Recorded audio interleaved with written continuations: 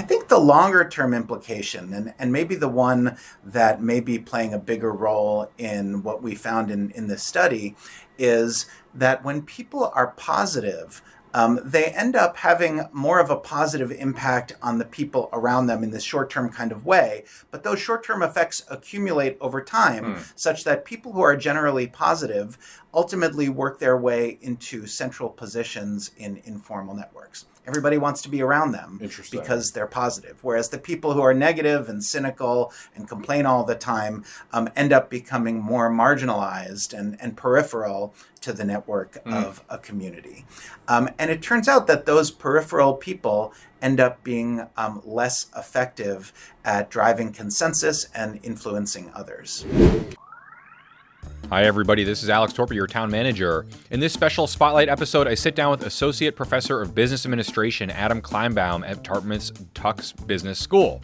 Adam and his colleagues have recently completed a study where they used fMRI technology to measure brain activity in people as they were having conversations and building consensus. This appeared in Daybreak a couple months ago. Now, I sit down with Adam in town hall, and we talk about the study and its broader implications for how we relate to each other, how implicit narratives and mindsets change based on social interactions and other environmental factors, and really fascinating implications for what leadership means. For example, that the most influential individuals that helped produce cognitive alignment were open-minded people who fleshed out ideas from others, not people who aggressively push their own ideas or narratives. There is significant implications and alignments with the tenets of positive psychology in some of what they found in this study. And there's broad-ranging implications for how this works in how we conceptualize our personal and professional relationships, and importantly, how people find ways to work together to address larger problems. You can read about the study in the links included in the show notes, and really happy to bring this super interesting conversation to you. Enjoy. All right, everybody. So Alex Torpey, your town manager here, and I am in town hall with Adam Kleinbaum, Associate Professor of Business Administration at the Tufts School at Dartmouth College. Thank you for being here. Hi, Alex. Great to be with you. Thanks. So let's jump right in. What's happening in someone's brain when they're having a conversation? Great question. So there are a lot of things that are going on in people's brains as they're conversing. We did a study that looks at the way people's brains come into alignment with one another as their ideas begin to converge or don't. And so the way we looked at this is we used functional magnetic resonance imaging, fMRI. It's a technology that allows us to observe the flow of oxygenated blood in people's brains. And we put people in the brain scanner, as we call it, as we had them watch a series of video clips.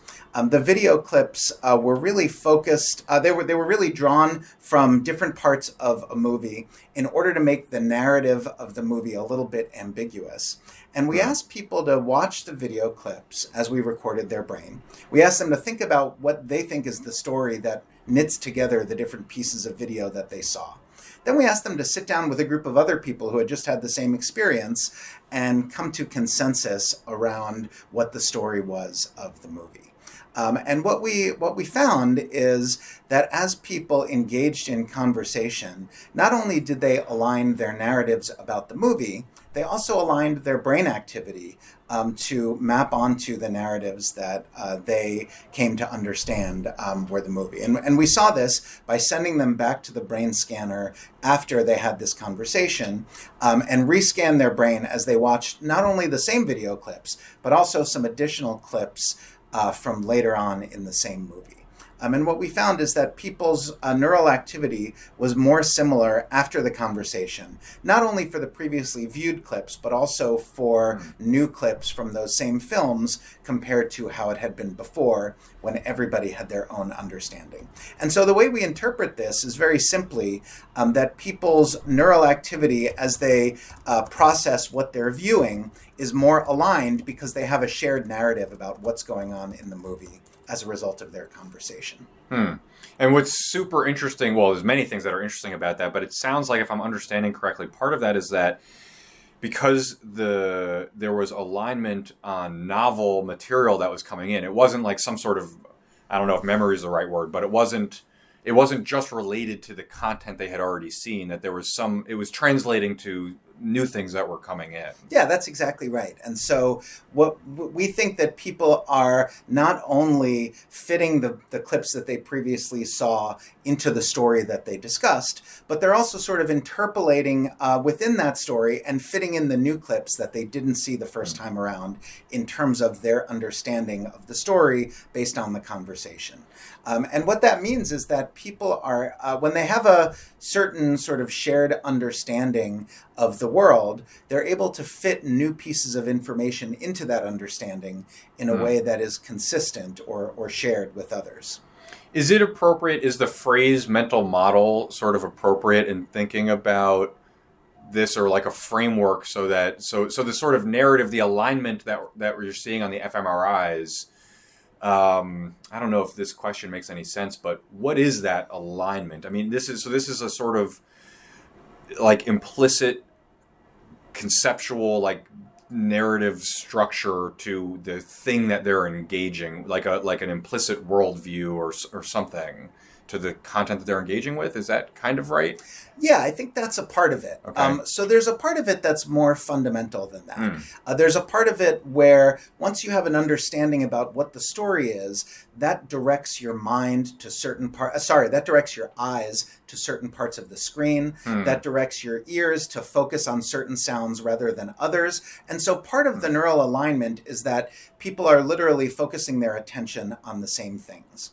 The other part of the neural alignment has to do with the shared understanding. And that part, I think, is more in line with what you described as a mental model. People have a shared understanding of the narrative, of the meaning that they've assigned to it. And that shared understanding leads to some neural activity that they share in common with each other. So it's fascinating because I think one of the things that over the last couple decades we've started to get more and more aware of, people that are listening are probably familiar with the Malcolm Gladwells of the world, or the Dan Ariely's, these sort of behavioral economist type things where people are looking at all these different environmental factors that are influencing how we take in new information and then make decisions after that. And what's interesting, it sounds like what you're saying, so if people, watch these clips, they have a conversation, and maybe there's a discussion in that conversation such that when they watch a new clip, I don't know, people are looking at certain body language of characters in the clip, whereas before perhaps they weren't thinking about that. And so this is it's direct. So the new information that then comes in is filtered through that lens that was somewhat created by the group conversation. That's exactly right. So it's so interesting because, that is that has such significant implications in how we perceive, how we understand what we're perceiving. What sort of things do you hope that research like this informs? That's a great question. I would say I hope it directs our attention to the reality that the world is a very complex place, and we can't all attend to all of the information all of the time. And the conversations that we have play a really powerful role in directing our attention to certain things, but perhaps not to other things.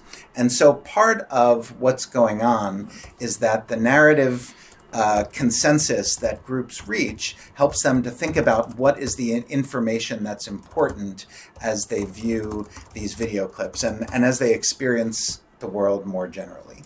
So I think one piece is about the focusing and directing of people's attention. The second piece is around the sense that we make of the things that we experience. And I think a lot of this sense-making process about not just how we experience the world, but what we conclude about the world from the things that we see and hear is really influenced by the people that we interact with. And that's the piece that I think is also really interesting about this paper, is we found that not everybody was equally influential in terms of helping the group reach consensus and directing the attention of other people. Some people were more influential than others. And it turns out the people who were the most influential in helping the group reach consensus are people who are central in the informal network of interactions within the community that all these people are a part of. So we look at that by literally mapping out the network of interactions and then drawing people from that network to put them into these groups. And what we find is that the people who are central play a really powerful role in helping the group reach consensus by really probing the thoughts and ideas and opinions of other people and helping to sort of combine them and consolidate them in meaningful ways. That's all right. So there's so many interesting things from that. I want to come back to in a little bit, understanding some of the different roles of people within some of the groups. Before that, so it would seem like that this is also, that there is a reflection here that our attention, I mean, that we are building our own environments, whether explicitly or implicitly, on sort of a minute by minute basis throughout the day.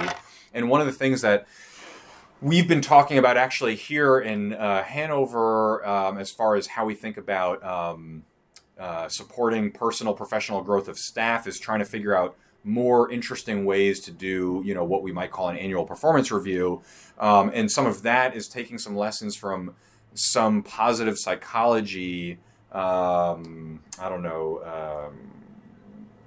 understandings that, we have this brain that is often predisposed to certain types of thoughts that you might be able to label as negative in some ways, for personal protection and all these different things that have very long sort of historical roots.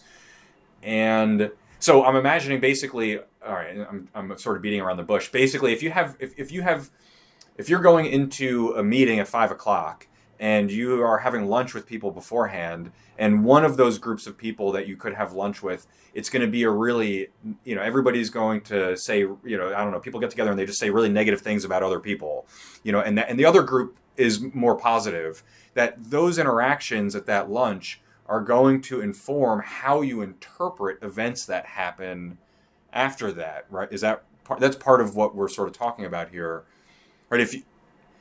So it applies to not just a particular piece of content and reinterpreting that, but it applies to potentially anything that you might come into contact with.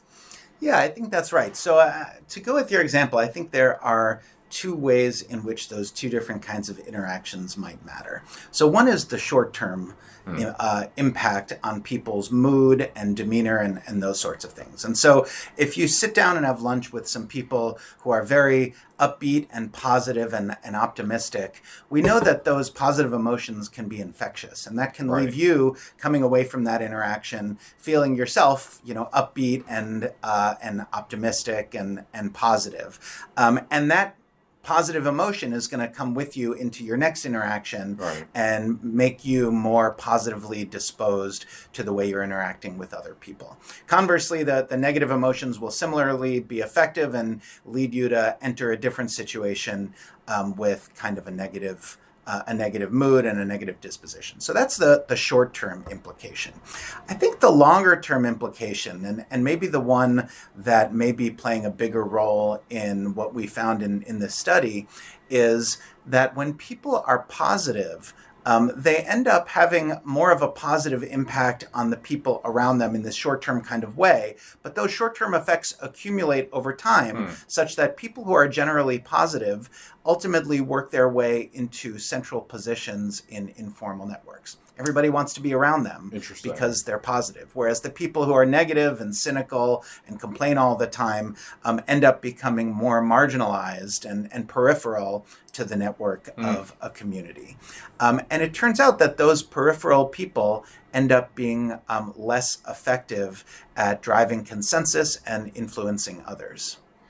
Yeah, that's fascinating. I mean, especially thinking about culture within companies and organizations or communities. Yeah, that's Super interesting. I mean, I guess some of it feels intuitively like that makes sense, but this is data behind how people, I mean, we're not making this stuff up. We're actually seeing people's brains change and how they interact. Right. And we're seeing that the way people's brains change is in part a function of their position in the network. And that's the piece that I find the most exciting about this research, is that people who are central in the network not only are more influential in terms of shaping the interactions within the group and influencing the positions of others, they're also actually more open-minded themselves, such that their own narrative about what's going on in the movie is more subject to change as a result of their interactions with others. And so this combination of sort of attracting others to follow you, but also being open-minded to their perspectives and malleable to the things that other people might be thinking, plays a really strong role in shaping groups' consensus and ultimately helping the group align itself behind a particular narrative. That is so fascinating. I almost want to pause this and have more time to process and come back because it's so interesting. I mean, one of the things that I think, and maybe this isn't right, but I think that when thinking about leadership, especially, I've got a bias towards the sort of governance side in a community. I think there might be the idea that a strong leader is not going to possess both of the qualities that you just mentioned, right? That it's hard for someone to be influential in a group, and that we would think that person who's highly influential is probably not going to be highly open-minded, that they're coming in with a strong agenda that is not going to change, and that it's sort of a one-way street. Yeah. But it sounds like that may not be the case. That is definitely not the case. And we actually had a similar question to you, and we're curious to know whether people who behave in the ways that we associate with high status, people who are sort of domineering in their approach, people who are more sort of dictatorial in articulating their perspectives, those people actually don't promote consensus within the group, and they don't inspire others to follow them. And so, we find that this approach of being both influential and also being open-minded is manifest in some really interesting ways. It's manifest in asking people to repeat themselves or to clarify what they said so that others can understand better. It's manifest in sort of probing differences between different people's perspectives in order to try to find the common ground between them. And these are things that I think, as a society, we often lack the nuance to think, these are the ways that we would like to see our leaders behave. For me, as a business school professor, this is exactly what we teach about how leaders should behave. And so from that standpoint, the results here were not only not incredibly surprising, they were actually quite validating of a lot of the things that we've been teaching for quite some time about leadership. Yeah, it's so fascinating. I mean, I feel like through so many different lenses have seen, different leadership development programs, have seen, especially on the sort of political side, I think there's a very, well, it depends on where you are and how you're plugging into the process, but I would say in many more traditional outlets, there is a tension between these things that I've never agreed with. That I agree, like I feel these things are the same thing, and that a boss, for example, of an organization or a team is more of a coach, not a boss, and they're creating a platform for other people, and they're going to come in and they may have expertise, they may have insight, but they may even have technical expertise in certain subject matters, but really the value that they're providing is providing the platform for everybody else to kind of be their best, like the way a teacher would, or the way a coach would, or a facilitator. And, thinking about that,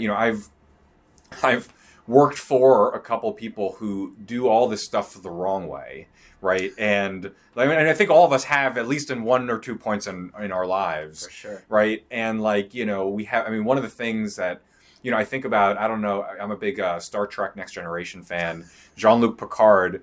I don't know how familiar you are with his character, but A it's like little bit. the best boss ever. Yeah. I mean, does these sort of things, right? As far as, taking all the blame if things go wrong, giving out all the credit if things go well, and creating this. I mean, I have no idea if they were attempting to model this as well as I think they did in the show, where, they're making these, highly, decisions with high significance and consequence. And he is bringing each of the, office, the top commanders in, but, he's getting their feedback in, but he's ultimately making the decision. But it's just such a good environment. And I've worked for people who really like, and, in that you have a semi-paramilitary or, hierarchy in the organization, even though they're sort of scientists and explore, it's a little mixed up a few different things. But, I've worked for people who, they relish the idea of being the boss that people are afraid of. Mm. And there's this clip from The Simpsons where Mr. Burns is, asking his this team of 10 identical looking lawyers for advice, and they're all like, yes, sir, no, sir, and he sort of realizes that they've been yesing him to death. And that's such a danger in organizations. And what's so interesting is thinking about ways to show people who might be coming up through these programs and maybe potential leaders that, you don't have to sort of just trust the wisdom here, that we actually can show that the more effective leaders, if we're using that word, are not people that are, ramming an agenda down people's throats, but they're maybe coming in with a direction, but that their main thing is getting other people to express themselves in the environment. So I agree with almost everything you said. The only thing I'd quibble with is that these things are either or.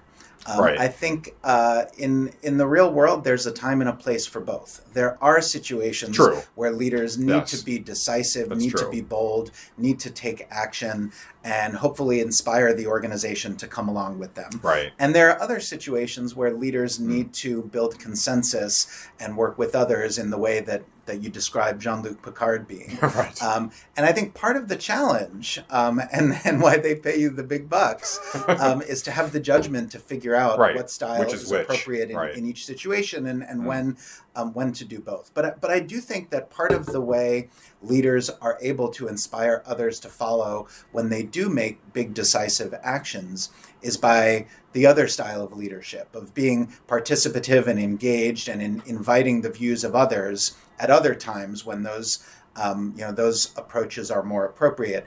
And that buys you the goodwill and the trust from other people that they're willing to follow you when the time comes to take decisive action.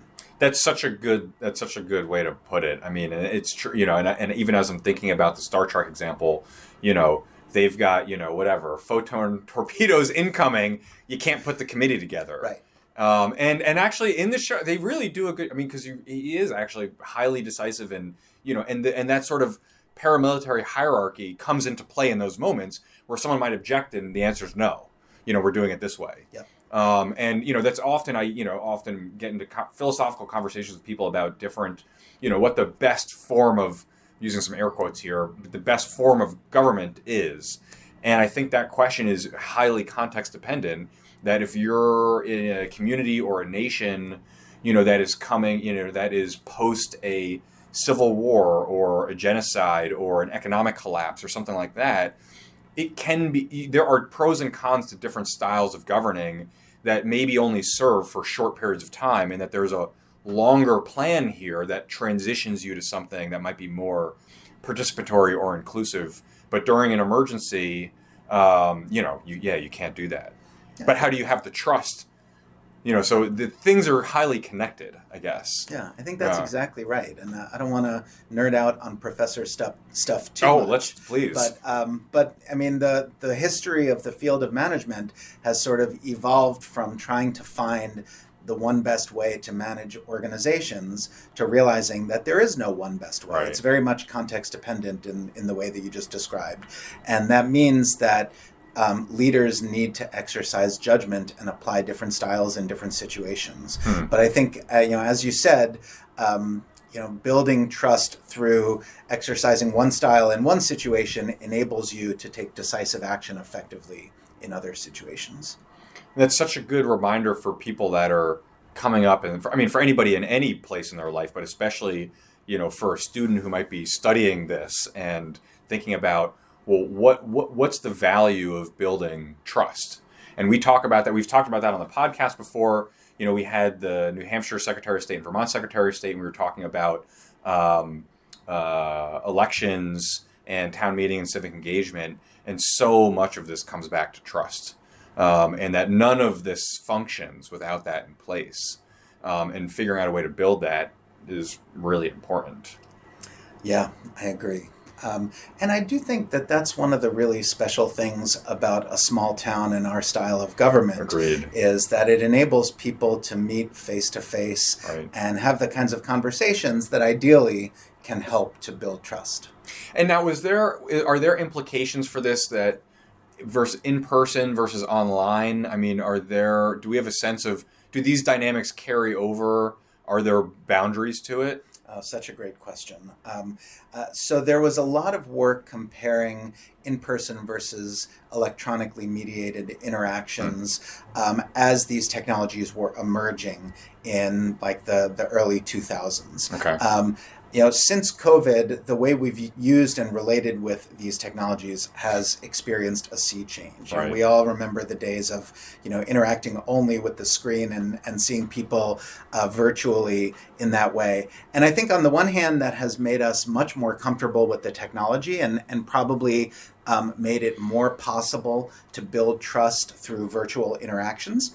But on the other hand, we also have come to really develop an appreciation that there's nothing like sitting down, face to face in 3 dimensions.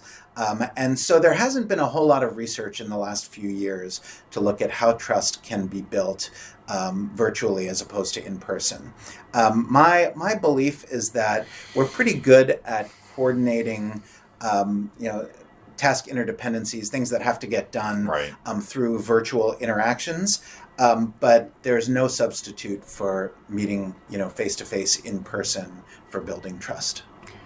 Yeah, it's so interesting. I mean, I'm thinking about some of the incentives that we're kind of talking. I mean, so the incentives for building consensus, which maybe we could translate to being able to accomplish whatever the thing is that you're trying, that may be, on the docket to accomplish. I'm trying to think about if you could somehow trace that in people within social networks on Twitter or Facebook or something like that, where I wonder if those incentives are the same, because the environments themselves have such different constraints and conditions where, if you're in an in-person meeting, you can't hit a button that blocks the person, so you can't see them anymore. But if you're online, some of these, this has been a few months since I've read about this, but I know at one point Twitter was doing experiments where they were auto-blocking people on accounts. So you could set a setting on that said, help avoid sensitive content, and then they would automatically block people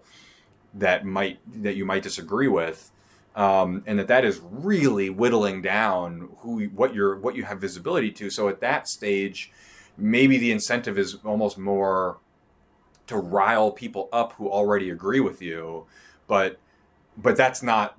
But the world, you can't do that in the world. Although, I was just reading an article a couple weeks ago. I mean, the people where they're moving, people are moving more and more to places that have broad-based political ideological alignment to themselves, and that people are, cities, and they're sorting more and more what kind of lawn sign you can put out and whether that would be accepted in a neighborhood or not. Wow. And that people are just sorting more and more into those sort of things, and that's a little scary, I think, because I think part of the idea of democracy and living in this way is that we value the diversity of opinion and background and experience. Yeah, I agree. I think those echo chambers can be really powerful ways of sort of blocking out the diversity that I think really is what makes this country historically, unique and special. But I think we're benefiting less and less from that. Agreed, and I'm interested. I mean, we were just talking with Emma Wolf, the new vice president for government and community relations, and we were talking a little bit about Sian's cognitive science background and the sort of brave space concepts that she has worked on throughout her academic life as well, and how that translates to the college and administration and community relations, all this kind of stuff. It's so interesting, how we create these spaces and incentivize, constructive and respectful disagreement, and that we want people with different backgrounds and ideas and really prioritizing that as a value somehow. Absolutely. I couldn't agree with that more. I think it's so important not only to bring people together, but to bring people with different backgrounds and different experiences together, but have them actually share those experiences with each other so that we all can benefit from them. And I think in too many places, rather than seeing brave spaces, we're seeing people looking for safe spaces where they can avoid having to be affected by perspectives that differ from theirs. And I think when we do that, we really, seal ourselves off from seeing any of the many benefits that diversity offers. And so I think moving in the direction of trying to create brave spaces where people can, articulate their opinion, can hear opinions that differ from theirs, can engage, productively and constructively over their differences, and still, respect one another, and even if they don't agree, I think that's so important for the world that we are increasingly moving into. But it's challenging. It is both challenging and important. I mean, if we can get to a place where, our sort of social contracts are that if someone disagrees and, they do it in this sort of respectful and collaborative and constructive way, that you get an extra point for disagreeing as long as it's done in that sort of a way. I agree. And that would be such a cool thing. And from my perspective, one of the things that I, want to understand beyond on a community level, how we do that on an organizational level, being a manager of an organization, how do you create that environment in teams? Because I certainly think that, there's plenty of examples where, these sort of highly narrow accepted narratives create huge there's huge problems that have been created when you have these really tunnel vision teams. Absolutely. And how can we think about avoiding that? Now, one of the things we talked about just briefly before we started recording, and probably don't have a lot of time to dive down this rabbit hole, but is how and if this differs from the way that other animals converse. And I don't know, this might be a stupid question. Can we do the kinds of brain scanning? What level I have no idea. What level of detail can we get with different, can we do fMRIs on other primates? Do you know? Sure. Yeah. And there are studies that do, brain scanning using fMRI as well as other technologies on primates. I think what's unique about doing it with humans is that you can have communication with the human while you're scanning their brain and create more interaction that stimulates something that we understand what it is. You could put a chimpanzee in a brain scanner and show them a video and they would react to what they see on the screen, but we wouldn't be able to talk to them about what their reactions are. And so from that standpoint, the things that you can learn from other primates, to me at least, are less interesting than the things you can learn from humans. What does that look like for an octopus? Like it's got neurons and all. I don't know. I don't think you can throw that in a brain scanner. That's a great question. I don't know if people have been trying to do any neuroimaging on octopus. So I think we'll have to look that one up after we hang up the call. Yeah. That would be interesting. But it is interesting. I think one of the ideas was just the way that we have some value that we've placed around the idea of consensus being something good. And there's animals that don't necessarily use consensus to make decision making, and some that do something that maybe even goes beyond consensus, and I'm often not a biologist, but having, the sort of honeybees on one side that have these completely decentralized systems where they go find their food source and come back and do the dance, and then the other bees see that, and eventually you hit a tipping point, and there's not a committee, and there's not a vote taken necessarily, and there's not a power structure, there's nobody in a leadership position, versus a chimpanzee that has a very hierarchical, relationship, that they have just such different ways of making decisions. And I think what's so exciting about humans, in my mind, other than I guess that we are them, so that's kind of cool, but that we seem to be the only animals that have the ability, assuming we have free will, and I'm not going to try and go down that rabbit hole today, that all other animals, as far as I understand it, either fall in very large population but very rigid social structures, ants, bees, fish, etc., or small populations but very dynamic social, like dogs, primates, whatever. But that humans seem to be the only animals, I think, that do both somehow, that we've got huge organizational structures that are very fluid and dynamic, and that it seems like we get to choose a little bit, whereas every other animal is just inheriting whatever framework they have. And maybe there's some meta framework that we're not aware of, and we're still not making choices outside of that, but it seems like we get to decide a little bit. And so, we get to decide and say, okay, in a small community, we're going to have this form of government. But in a large community, that doesn't work. We need a different thing. And that's just sort of exciting that we get to play with some of these variables, I guess. Yeah, I agree. That's very interesting. And there's been some really interesting research by the anthropologist Robin Dunbar, who has looked at the role that the size of the neocortex of the brain plays in enabling different species to manage different levels of social complexity. Right. And so you may have heard of Dunbar's number. That's right. The idea that humans tend to operate in working groups that are around 150 people in size. And he lists a number of different structures that are well known in society that operate at groups of around 150. But that comes from basically extending a measure of the size of the neocortex of the brain from similar analyses in other kinds of primates that work in groups that are smaller. Right. And the argument he makes is that this region of the brain enables individuals to understand and manage the complexity in the social interactions that make up the informal network of individuals within the society. And the larger that brain is, the more social complexity we can manage. I mean, it's interesting to contrast that with like ants and bees, because the way their brains are structured is completely different. Right. And that leads to societies where you have these very sort of well-defined roles that you're either a worker ant or a soldier ant or the queen of the nest, and that's really it. And that's just different from how mammal species operate.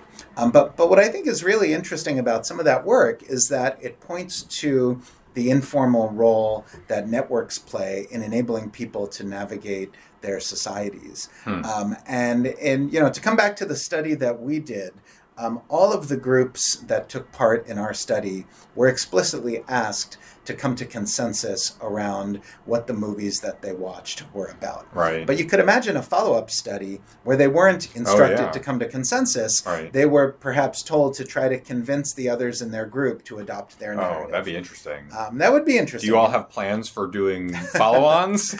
We're talking about some follow-ons, but not that one in particular, or at least not yet. And so tell us a little bit more about the study itself and some of your background as well. I mean, who is involved in the study? And I know there was, I saw this in Daybreak a couple weeks ago. Where's the status of it and sort of what's next? And if people want to find any more information about it, where can they go? Great questions. Thanks. So the study is led by Bo Sievers.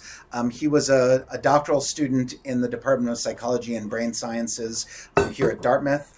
He's currently doing a postdoc between Dartmouth and Harvard. At Dartmouth, he's part of Talia Wheatley's lab, and she is another collaborator on the project. Chris Welker is another student in Talia's lab who's also on the project, and Uri Hasson is a collaborator at Princeton who's working on it as well. We've been working on this project together for a couple of years now. It's sort of slowly making its way through the academic journal process, so we hope it'll be published later this year, but we'll see.